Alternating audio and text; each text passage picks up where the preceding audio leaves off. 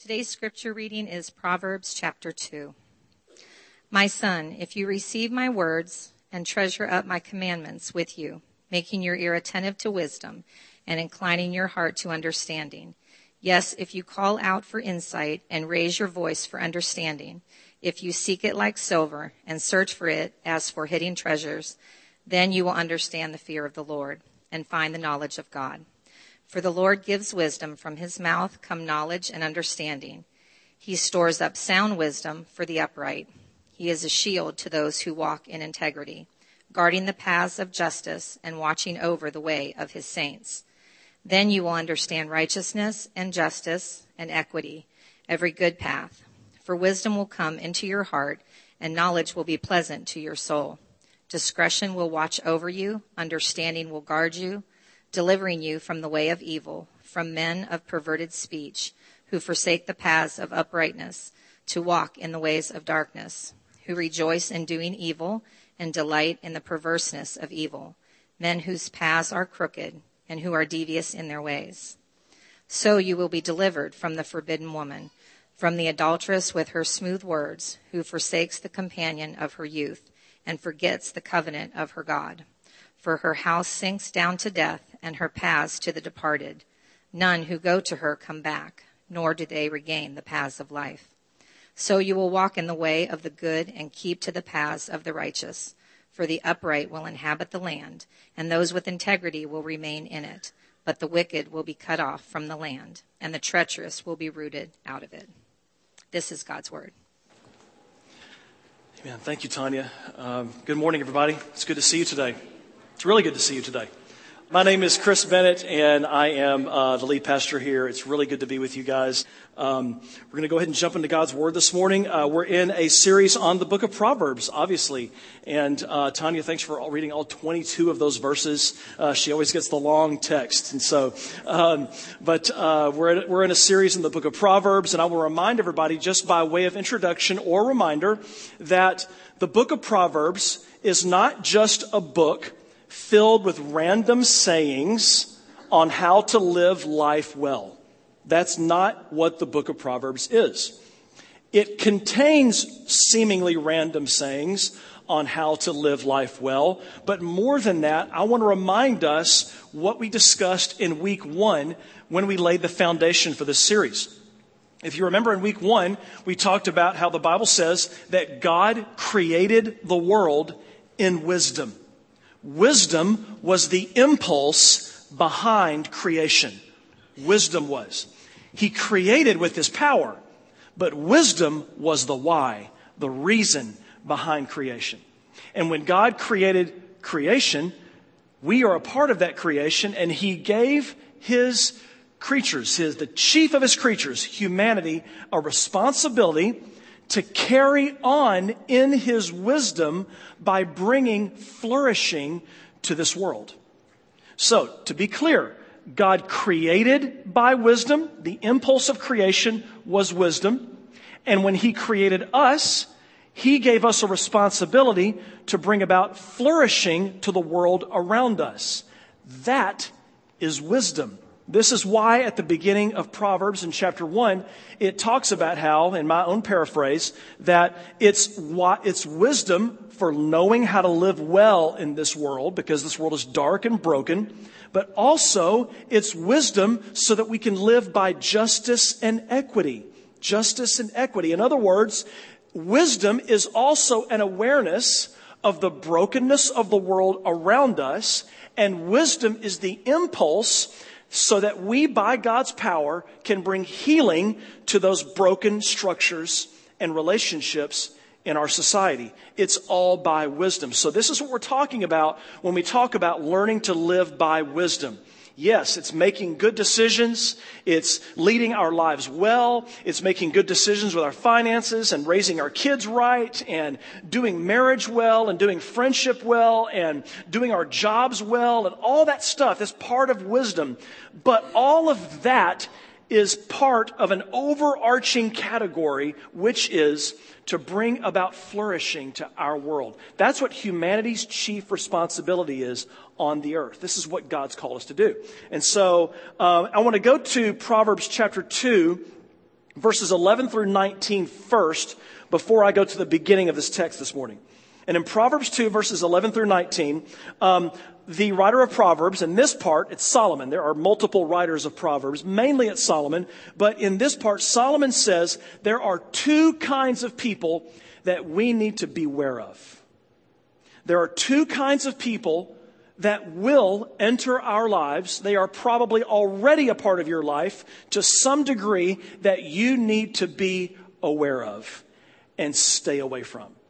Now, before I get into this, the full counsel of Scripture does not advocate for a monastic sort of life in which we separate ourselves from those who might not know the Lord or might even reject Jesus.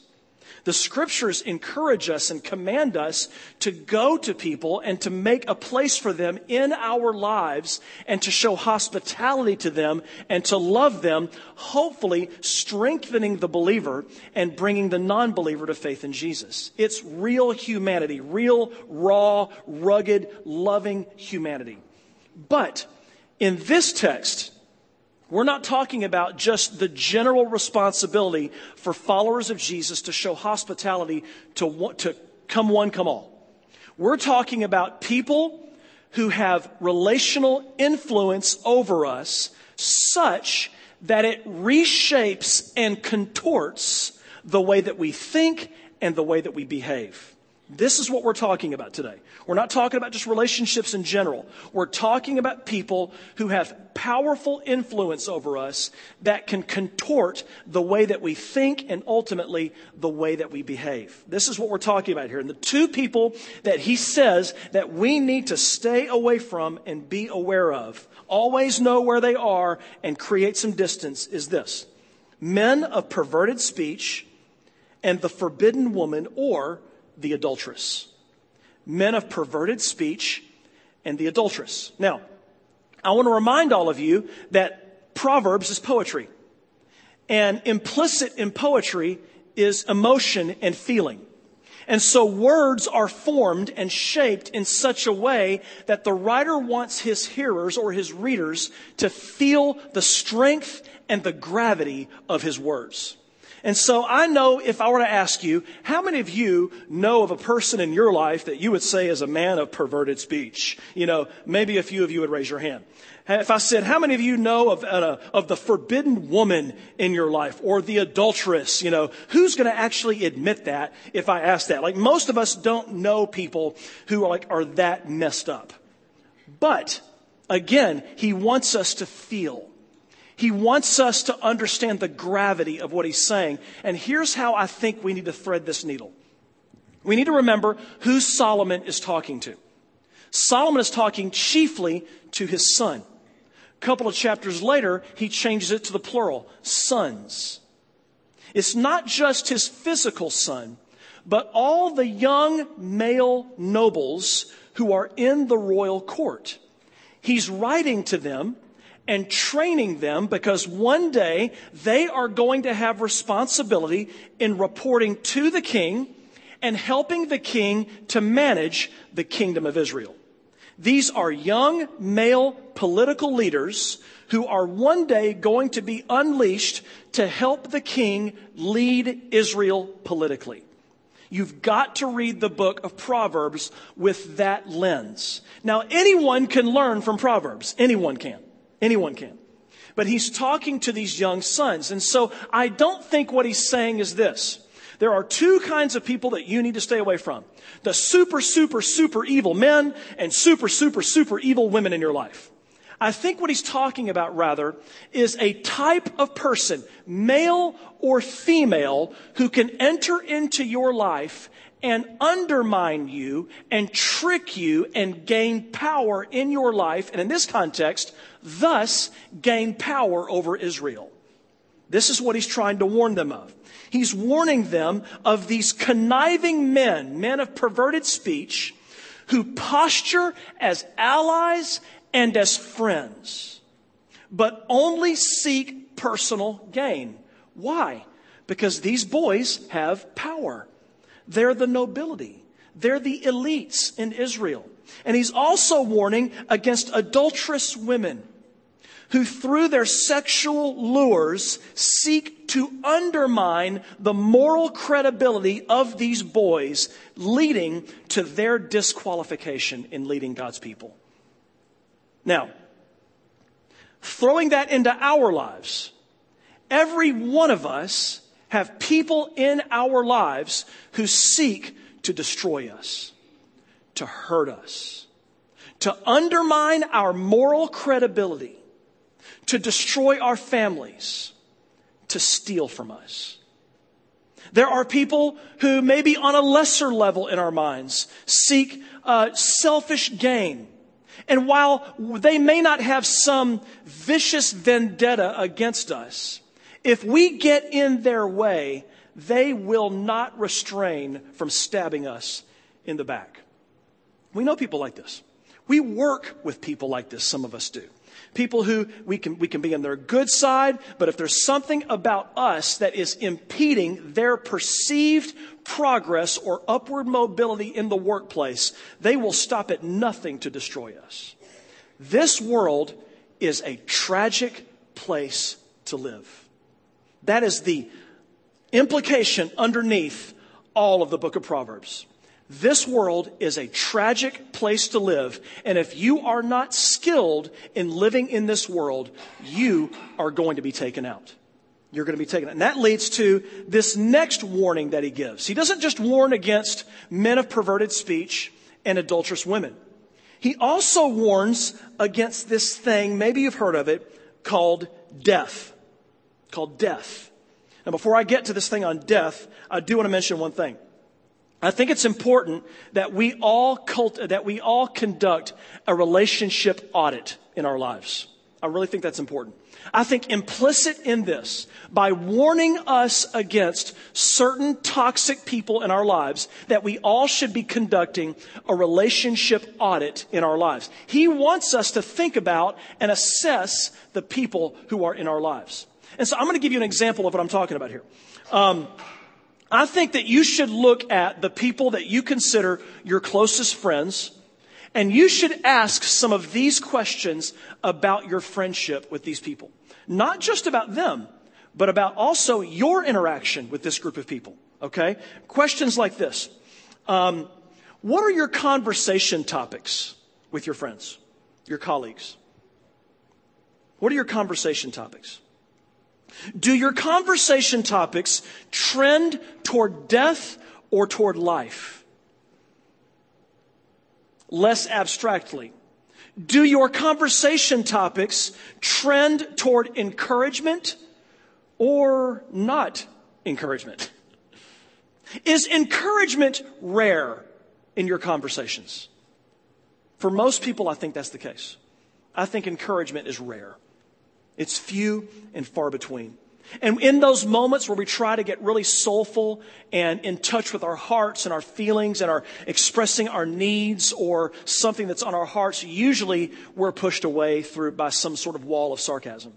It's hard. It's hard to live that way. So that's something we need to think about. Here's another question.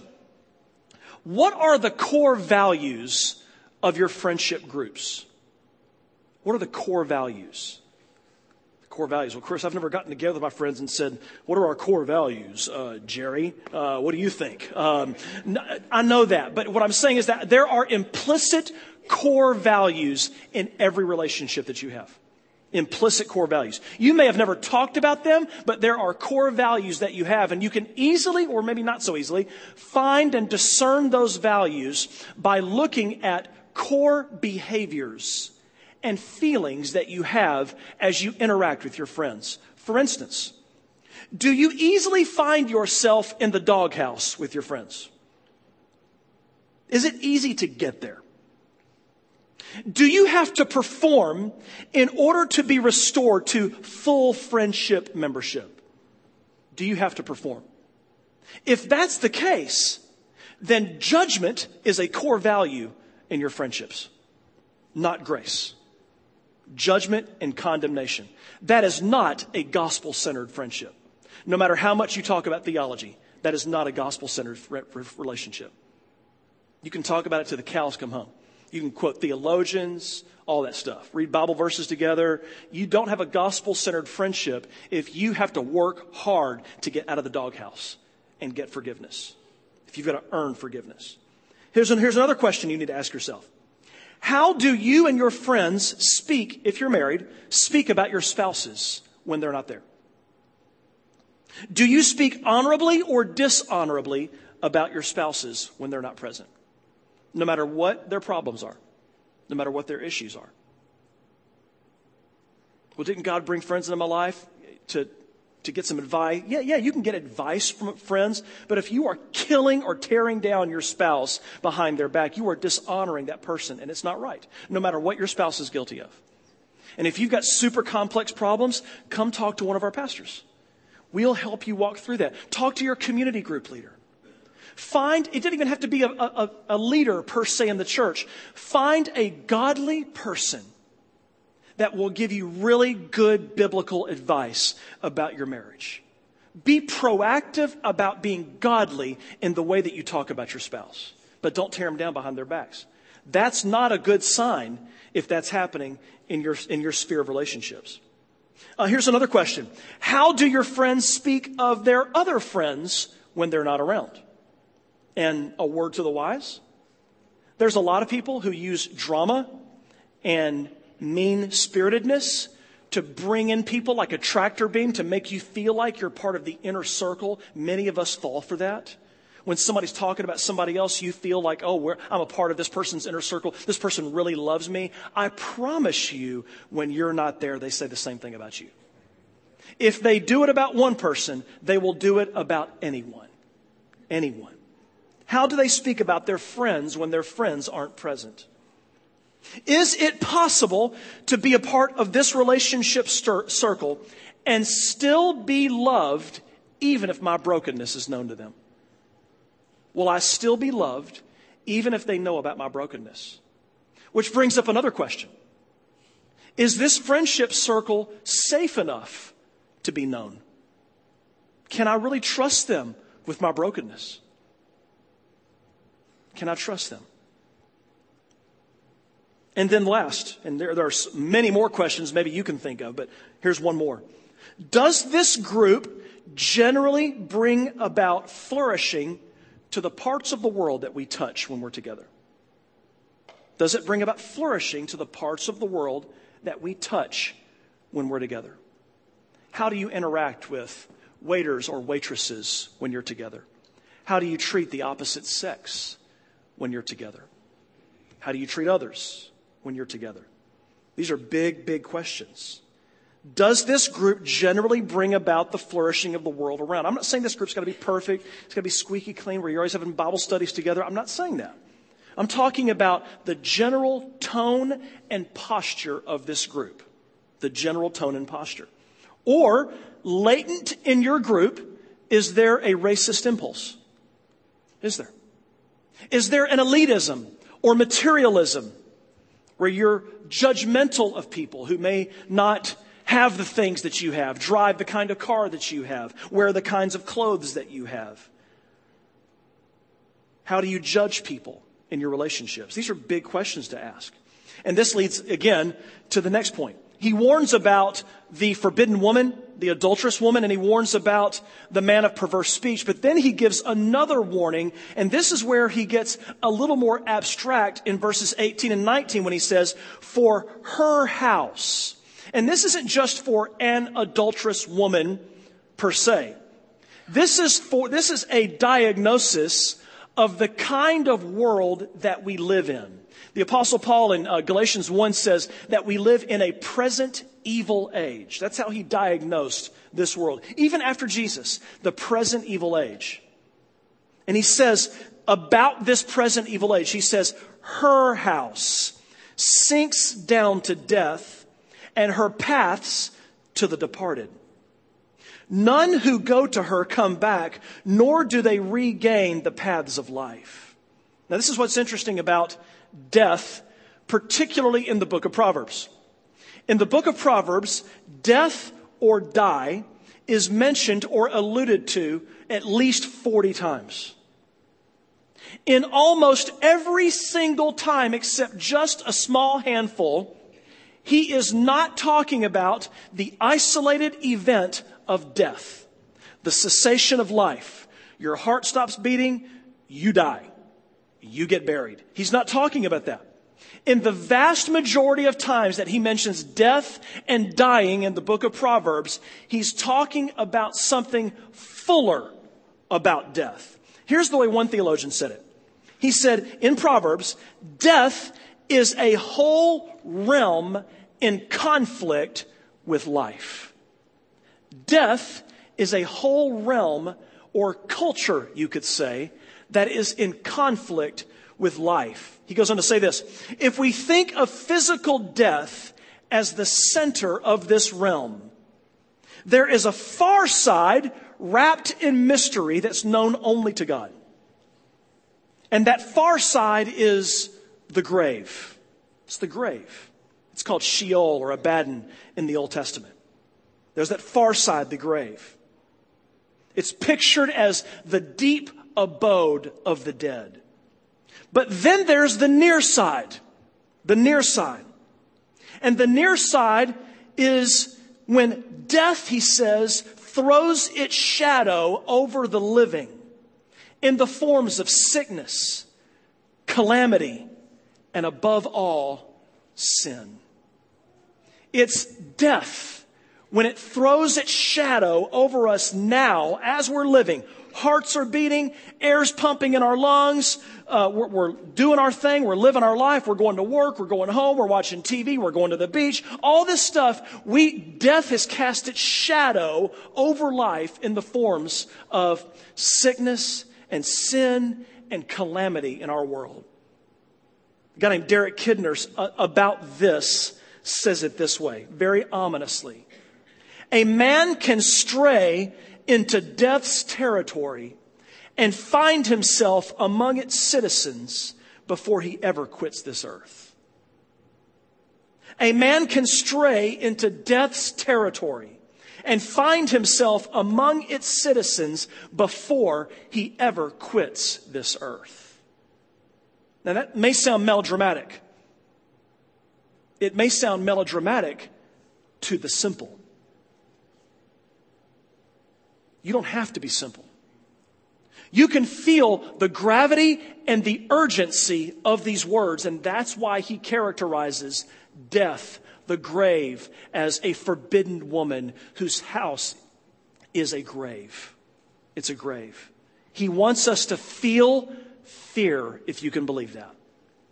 He wants us to go, whoa, I want no part of this. He wants us to think before we ever even flirt with that woman at work where that's going to go if I do that. When she's telling me, you make me feel alive in a way that I haven't in years. You appreciate me in ways that my husband doesn't. Luring you in. And men, finding ourselves in relationships with other men who absolutely do not fear the Lord God. And every one of us in here have these relationships. Men whose hearts are hard. Women whose hearts are hard toward God. And these people in our lives are the main contributors to the way that we see this world and filter our behavior. If you don't think that's happening to you, open your eyes. Open your eyes. Now, that's really a really grim introduction. Maybe the grimmest I've ever done. I don't know. But we're going to move to the beginning of Proverbs chapter 2 and look at the first handful of verses there, because there's an alternative that we're given. There's an alternative that we're given. And Solomon says this in verses 1 through 5. My son, if you receive my words and treasure up my commands with you, making your ear attentive to wisdom, and inclining your heart to understanding. Yes, if you call out for insight and raise your voice for understanding, if you seek it like silver and search for it as a hidden treasure, then you will understand the fear of the Lord and find the knowledge of God. My son, do you hear the urgency there? Do you notice the increased intensity as he draws his son and tries to compel his son to follow after wisdom, to seek Lady Wisdom? He says, receive, treasure. And there's another translation that rather than saying treasure my commands, it's collect them. Collect them. The best part of the baseball season is going on right now. It's the only good part of the baseball season. And right now, these incredibly dramatic games are taking place. And the first thing that came to my mind when I was studying that were people who collect baseball cards. Sports memorabilia can be some valuable stuff. Ask OJ, he knows. And people who collect these baseball cards, they treasure them and they put them in these albums and protect them. And maybe down the road they find out, whoa, these things are worth a lot of money. I was watching a show the other day about a dude that was trying to help this family sell all this stuff so they could make some money. And he had this old, from when he was a kid, this album of all these baseball cards, and he could make thousands of dollars by selling these cards. And they're just sitting on a shelf in his closet. He says, collect my commandments and my sayings. What is he telling us? Get small. Be humble. If you're at a place in your walk with Jesus where you can't get small and get humble and get under others and sit under wisdom, no matter who it comes from, you are making a grave, grave mistake, and you're setting yourself up to be exploited by men with forbidden lips and adulterous women. What's he telling us? The virtue of staying and being needy.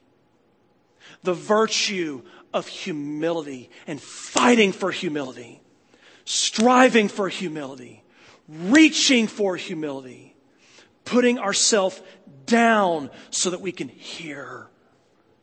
I'm not talking about self-loathing here, but I am talking about obliterating our pride, killing it, seeing your pride as death, because pride is part of that shadow that Sheol casts on the realm that we live in now.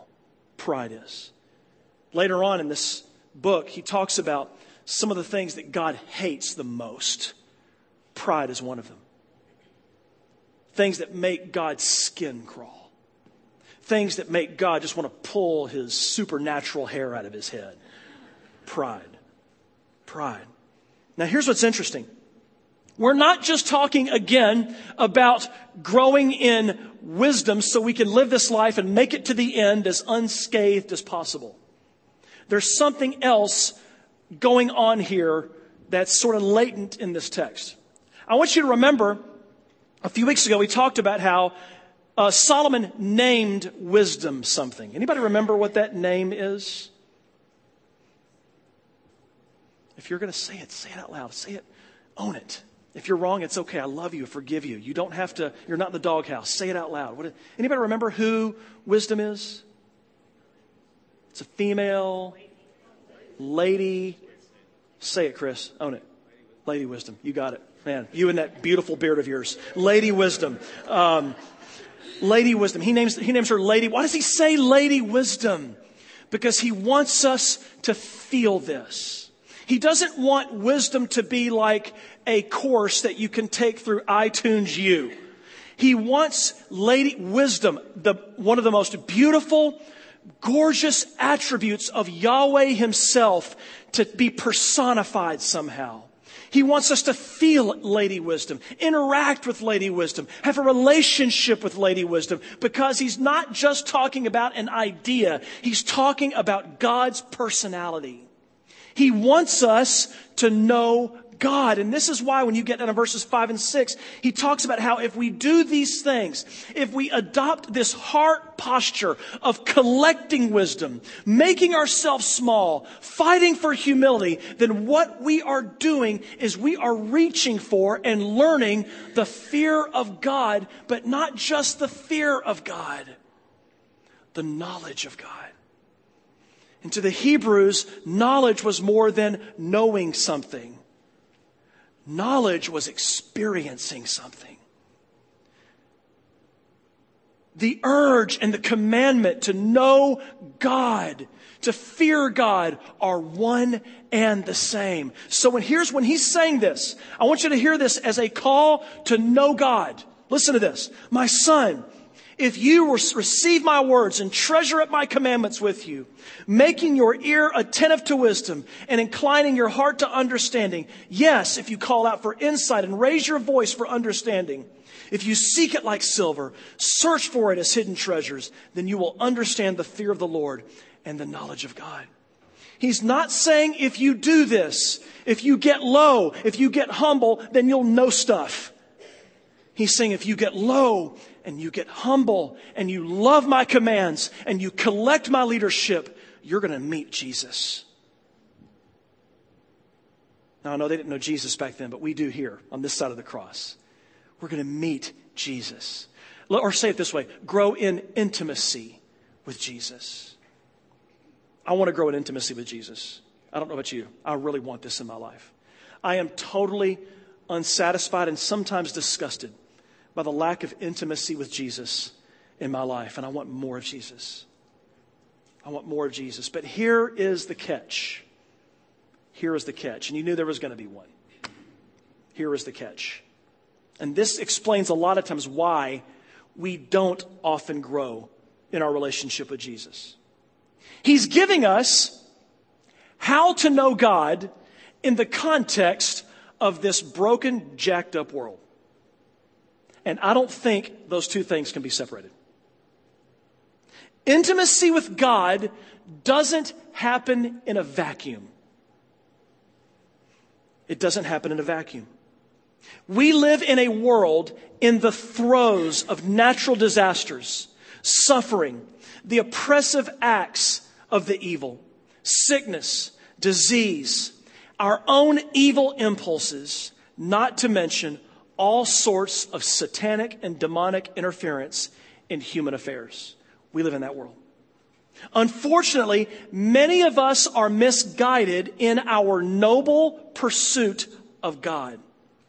We want to experience God, but usually in the context of trouble-free ecstasy. This is why we're at church every Sunday when things are going good. And when things aren't going good, we're gone for 3 weeks. We don't know how to find the presence of Jesus in the midst of turmoil. I don't say that to patronize or to condemn anyone here. I know that's hard. I know it's hard when you're fatigued spiritually and your hope has been deflated by problems and sometimes catastrophes. But I want you to remember that he's talking to his son and he loves his son. He says, man, we live in a broken world, but this broken world can be the very vehicle that God uses for you to see his face. Quit praying for your problems to go away and then reconnect with Jesus. Go deep in Jesus now. I'll never forget, I shared this about 6 or 8 months ago, so forgive me if you've heard this, but I couldn't stop thinking about this. It's one of the most profound images I've ever seen. One of my roommates, who is from Hamburg, Germany, when I was in college, a dear friend, he had another friend, an African man who was going to school where we were. And this African man, he and his family came to college, and his house caught fire. He got his family out safely. And my friend Marco loved this man so much. He was a dear, dear brother and dear ally. And I didn't know this man very well. But in an impulsive moment, he made a terrible, terrible, tragic mistake. And he thought he could run in and get the car out of the garage. And he never came out. He died of smoke inhalation. And my friend Marco was totally devastated. That's an understatement. I will never forget, after lunch, sitting in my dorm room on my bed, or coming in, and Marco had been, I guess, alone all morning, mourning and grieving the loss of this dear brother. And I walked in to this intensely holy place. I opened the door, and Marco was on the bed with his guitar. He could barely play, and his voice wasn't that much better. And he was on his bed, strumming and singing to God and worshiping God, tears rolling down his face. And I just remember, I almost left, but I didn't. And I just quietly shut the door and sat in my bed and just sat there and I couldn't help but pray. It was one of the most profound moments where I experienced the presence of God, and it was in the context of total tragedy, devastating tragedy. Another person just the other day told me, a friend here in the church, she said, I don't like hard times, but I find that I sense the presence of Jesus more when I'm going through hard times and I worship him than not. It sounds like some of you can affirm that. Intimacy with God cannot be separated from the brokenness of this world. Quit waiting for problems to go away and then follow Jesus and then give him your all. Allow the problems and the sufferings of this present evil age to be the way that you go to him, and the way that you grow in him, and the way that you become intimate with him, with Jesus. Most powerfully, we meet with God in our own pain, in our own trials, as we learn to navigate this life in this broken world. To know God is more than the acquisition of skillful living. To know God is living skillfully while cultivating a heart that is tender toward God. Troubles say a lot about us. Troubles often show us how hard our hearts are to God. We think they're tender toward God because I can feel Jesus when Rich plays the guitar so beautifully. That is not the test of a heart that is tender toward God, that you can feel Jesus in praise and worship. The test that a heart is tender toward God is when troubles come our way. I don't love troubles. I'm not saying you should. But when troubles come our way, do they show us? They do show us what we're made of, the condition of our faith. I'm not saying like your troubles. But I'm saying maybe after you confess them away and they don't go away after 2 or 3 years, maybe God's trying to say something. Maybe God's telling us something. He's trying to speak to us through our troubles. Sadly, in our world, triumphalistic corner of Christianity, which happens to be America, we have almost no category for suffering, none. And yet it is a subject that is systemic in our scriptures, systemic. And so there's a heart posture we've got to have in this present evil age if we really want to know God. We're receiving. We're treasuring. We're making our ear attentive. We're inclining our hearts. We notice the ways that our hearts eschew wisdom. And we go, no. That's broken. That's jacked up. And we bend our hearts rather around wisdom. The godly people that are imperfect that God has put in our lives that we want to blow off. We say, no. These people that God has put in my life, brokenness and all, they have something to say to me that I need to hear. So I will bend my heart around this brother or this sister. This is what it looks like to get small, to get humble. Why does God tell us to do that? Because God wants us to have a crappy life? Is that why? Because a lot of times we think that. It's because God loves us. And I want you to notice here, behind all of this, is a guy talking to his kid. A dad talking to his son. He says, if you'll hear my words. I'm not saying that anybody here you've got to go to someone here as though they're a priest between you and God. But there's a lot in the scriptures that talks about how, like Ephesians 4, that when we are joined together like body parts, how the power of God goes from one person to another. I can't explain how that works. I know recently, for me, I was having a moment to say despair would be too strong, but deep discouragement. And a dear friend of mine came to me and reminded me of who I am in Jesus, of what my identity is. And he gave me a test. He said, I want you for the next season of your life, every day, to get alone with God and every day I want you to write down in a journal the things that you can feel gratitude for in your life. I'm like, what? He said, yeah, I'm giving you homework. I'm like, oh, busy. Yeah, everybody's busy. Just do it. I'm like, okay, I'll do it. And so I told him I would. And he said, now I don't want you making lists. This isn't about just writing down things, then going on watching TV again. I want you to get alone. I want you to get small. I want you to wait. And I want you to experience the presence of God and start writing down the things that you feel gratitude for.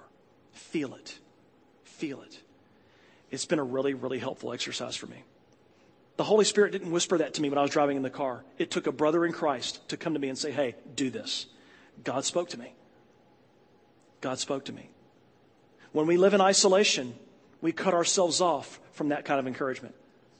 I've got another friend who said it this way. He's one of my mentors. He says, Chris, I need you to encourage me every day. He goes, you know why? I was like, no, because the Bible says I need encouragement every day. I'm like, okay. I remember that verse in Hebrews, to encourage one another while it's called today. Encourage. We need that. We need that. You don't opt out of that once you grow in Jesus. If you're going to grow in Jesus, you stay in that. And so as we do this, there's this promise that's given to us. There's these blessings that God will pour on us if we get small and do this. And what I want you to do is close your Bibles or hit your home button if you've got one of those on your phone. And I want you to listen to this as I speak this over you. As I speak this over you. Because he says this, if we get small, if we incline our heart to wisdom and understanding, and then know the fear of God, here's what happens in the lives of people who are small, who are submitted, who are working against their pride. This is what happens in their lives. For the Lord gives wisdom. From his mouth come knowledge and understanding. He stores up sound wisdom for the upright. He is a shield to those who walk in integrity, guarding the paths of justice and watching over the ways of the saints. Then you will understand righteousness and justice and equity, every good path. For wisdom will come into your heart, and knowledge will be pleasant to your soul. Discretion will watch over you. Understanding will guard you, delivering you from the way of evil. To be clear, we are not talking about earning God's love. This is not about earning God's love. These people that he was writing to in Proverbs were already God's covenant people, which is why the Hebrew word Yahweh is used throughout the book of Proverbs. They are already God's people. We're talking about the skill of living this life well and growing in a relationship with God. And notice that he says, discretion will watch over you. What does that mean?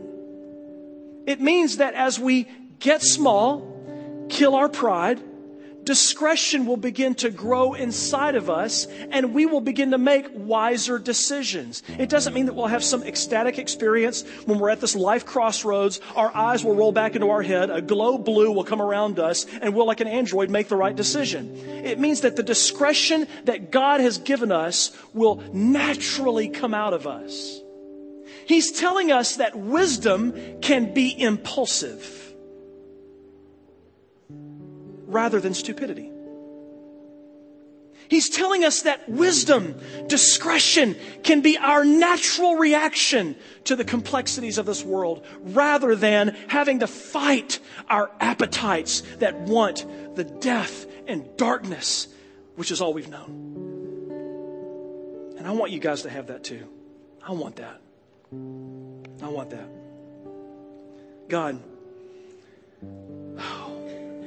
I pray for your mercy in our church.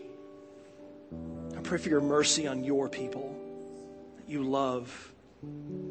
Mercy, oh God, mercy. I pray, Jesus, that you would open our eyes and that we would hate simplicity and folly. I pray, Jesus, that we would see the truth, the beautiful banquet that Lady Wisdom has made for us. Bottomless wisdom and knowledge, unceasing charity from the hand of Lady Wisdom. Help us, God, to really believe and follow her. Because as we follow her, we're seeking after you. In Jesus' name.